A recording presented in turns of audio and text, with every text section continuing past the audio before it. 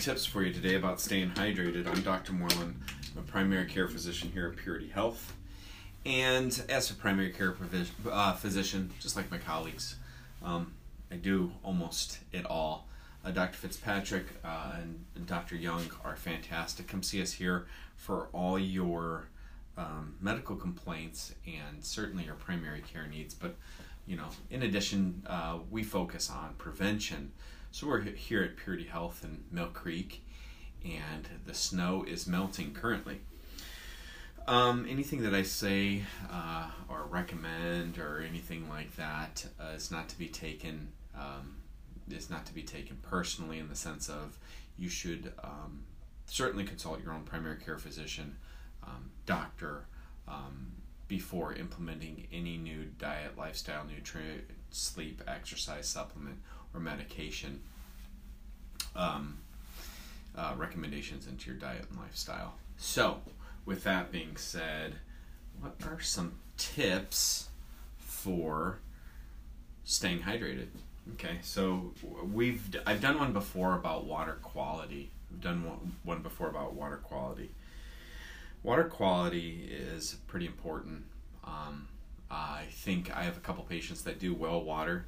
It's great as far as the nutrients and minerals. Chances are you would want to get that tested every now and again to make sure there isn't any influx of any bacterial growth or pesticides, herbicides, fungicide, insecticide, or any of those other petrochemicals. Water quality is important. So I usually ask all my patients to filter their water in some capacity, rather than if it's not right out of the tap there. And if it is, obviously all our water to a certain extent comes out of the tap. If it is, put it through another filter that can include a gravity flow filter or a countertop pitcher or a reverse osmosis or a distiller. Any of those variants can suit your water needs, but even something like a simple charcoal filter can increase water quality. And when you have taste, when you have water that tastes good, it gives at least a little bit of an incentive to drink it. So some tips for staying hydrated include filtering your water, because the water is going to be better for you. Your body will be rewarded as a result of that. And having said that, the water, perhaps the intracellular water volume that you're trying to take into your cells will increase, which is the measure of staying hydrated. So I've also have a lot of patients that say, well, I don't really get into water a whole lot. They're like, I'd much rather have a coffee or an espresso or a chai tea or a LaCroix and things like that. Well, as long as it's not, if it's herbal, herbal meaning caffeine free, so hawthorn or chamomile or something like that, that counts as water. So even if you have to have a little bit of something that's other than water, as long as it's caffeine free, it's still going to count as water in your body. Is it less quality than having a pure glass of water? Not necessarily. Liquid is liquid, and filtered, of course, is better than the non-filtered option. When it comes to the seasons, everybody thinks of having to hydrate in the summer when you are sweating or you're active or the temperature is actually increased.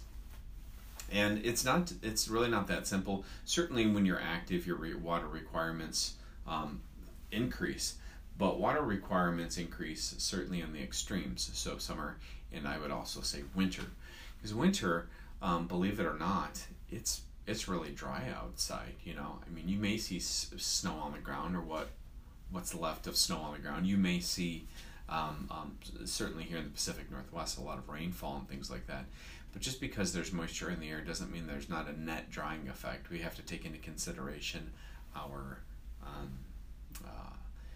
residencies and heating, our heating. So the heating in where I live, it makes it like the desert. Humidity is like 48%.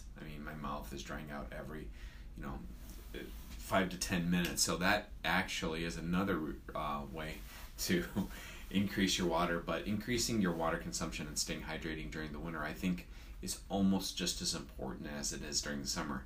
In the summer, we really notice that we're actually getting dehydrated in a variety of reasons, whether we're sweating or, I mean, it's just a great way to cool down. But in the winter, we're actually getting a lot of water is leaving our body as well, just because of the different variations in environment.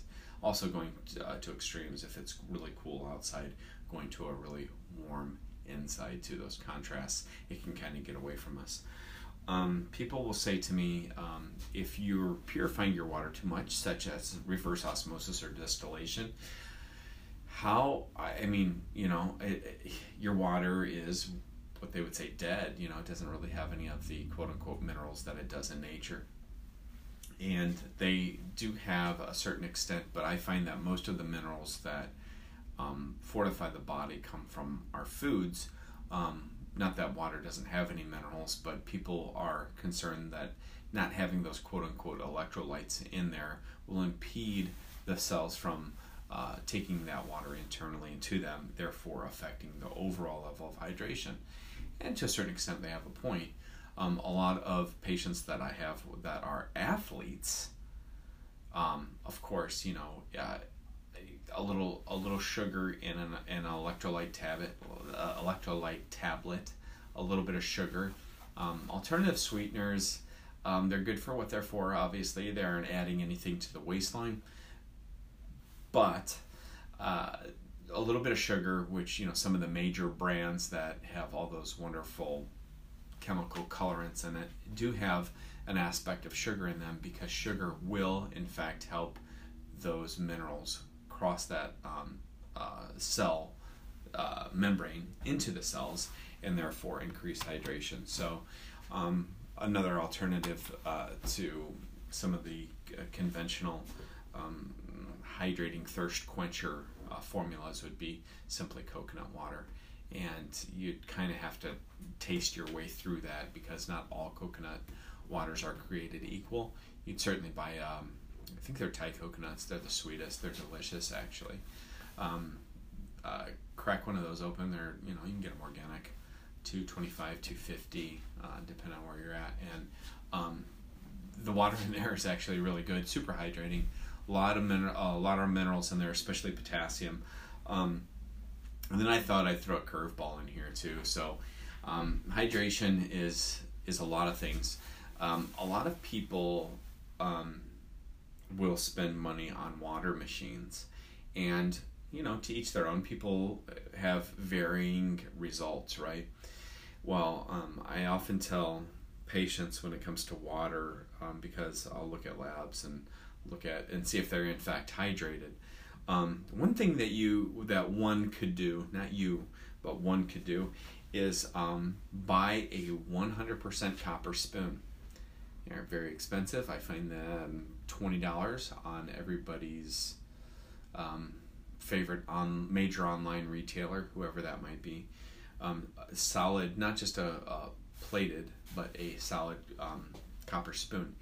Anyway, slowly rotating that counterclockwise and I wish I had a visual aid for that as far as the spoon, counterclockwise in a vessel, could be any vessel of water, but certainly a water bottle or even a tumbler or anything like that will suffice for a minute and a half. Not only are you introducing kinetic energy in there from movement, but you're also introducing ionic energy, because there's minimal amounts of copper ions leaving that spoon. And what that does is that quote-unquote structures the water. And the water being structured, there's certainly debate back and forth about, is water structurable and things like that. Well, we certainly know that water molecules are polarized ions, so at times they can be, net charged relatively positive or net charged relatively negative. So that's what allows the water to flow. Anyways, by doing that, the negatively charged water that is created by doing that, you also have positive charges, will be better absorbed into the body by the aquaporins, or the water pores on the cell surface, which are positively charged. So positive is going to attract negative, and you would eventually, theoretically, increase your absorption. So if you would set up this little experiment in the comfort of your own living dwelling, you could actually take 2 cups of water. One could be, just whatever. Just make sure they're, both whatever it is, whether it's countertop, distilled, or reverse osmosis. Stir one with a spoon counterclockwise. I guess it matters in the northern hemisphere to go counterclockwise, and it would be the opposite in the southern hemisphere. Anyway, try the regular water that hasn't been stirred, and if it's cold, if you like your water cold, you can feel it kind of trickle down the esophagus, hit the stomach, just like your first drink in the morning. Then try it with that one that has the water that has actually had that stirring of that. And what you'll notice is by drinking that, you'll experience a dryness in the mouth, even drinking the same quantity of water.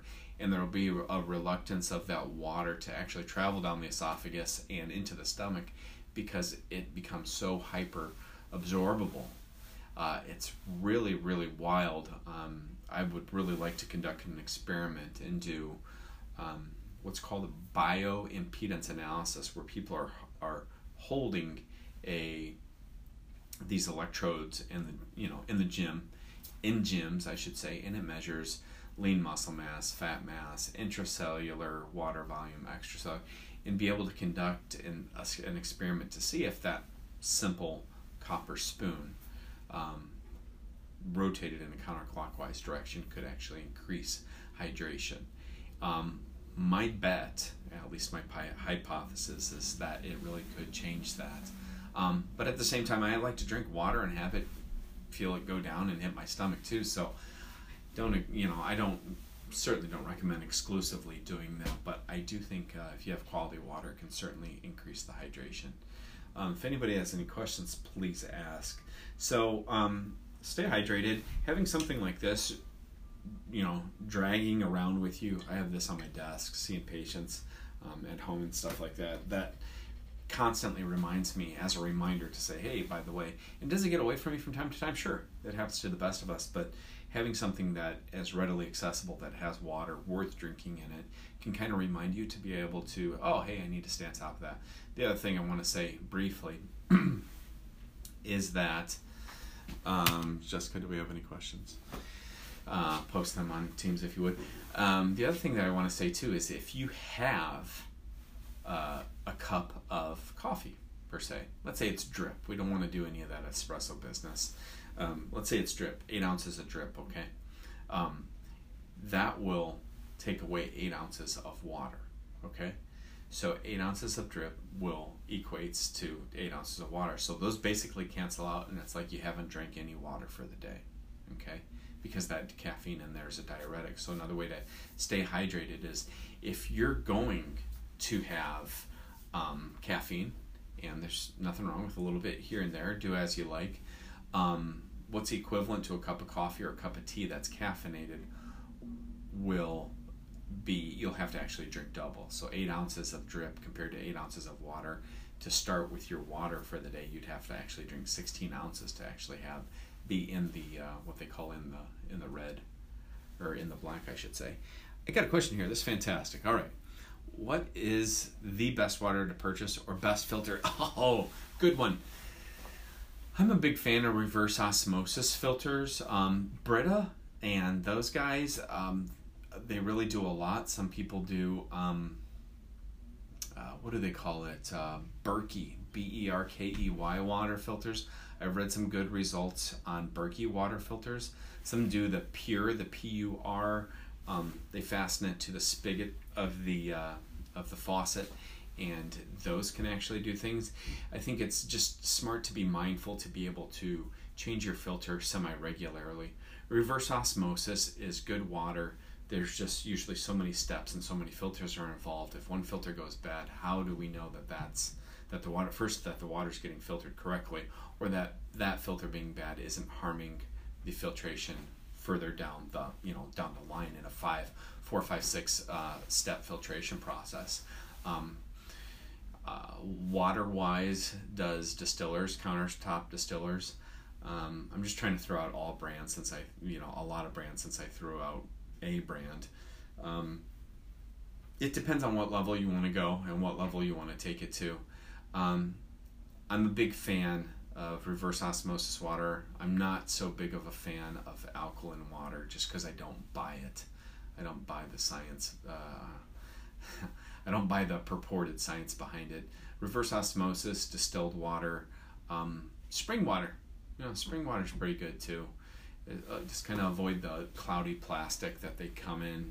The clearer the plastic, the quote unquote better, or I should say the less bad for you. So if that kind of gives you an idea, the world's your oyster in that regard. So excellent question. Boy, my listeners are thinkers. Anyway, I hope you have a great rest of your week and weekend, and we'll see you next week for another subject. Take care. Thanks.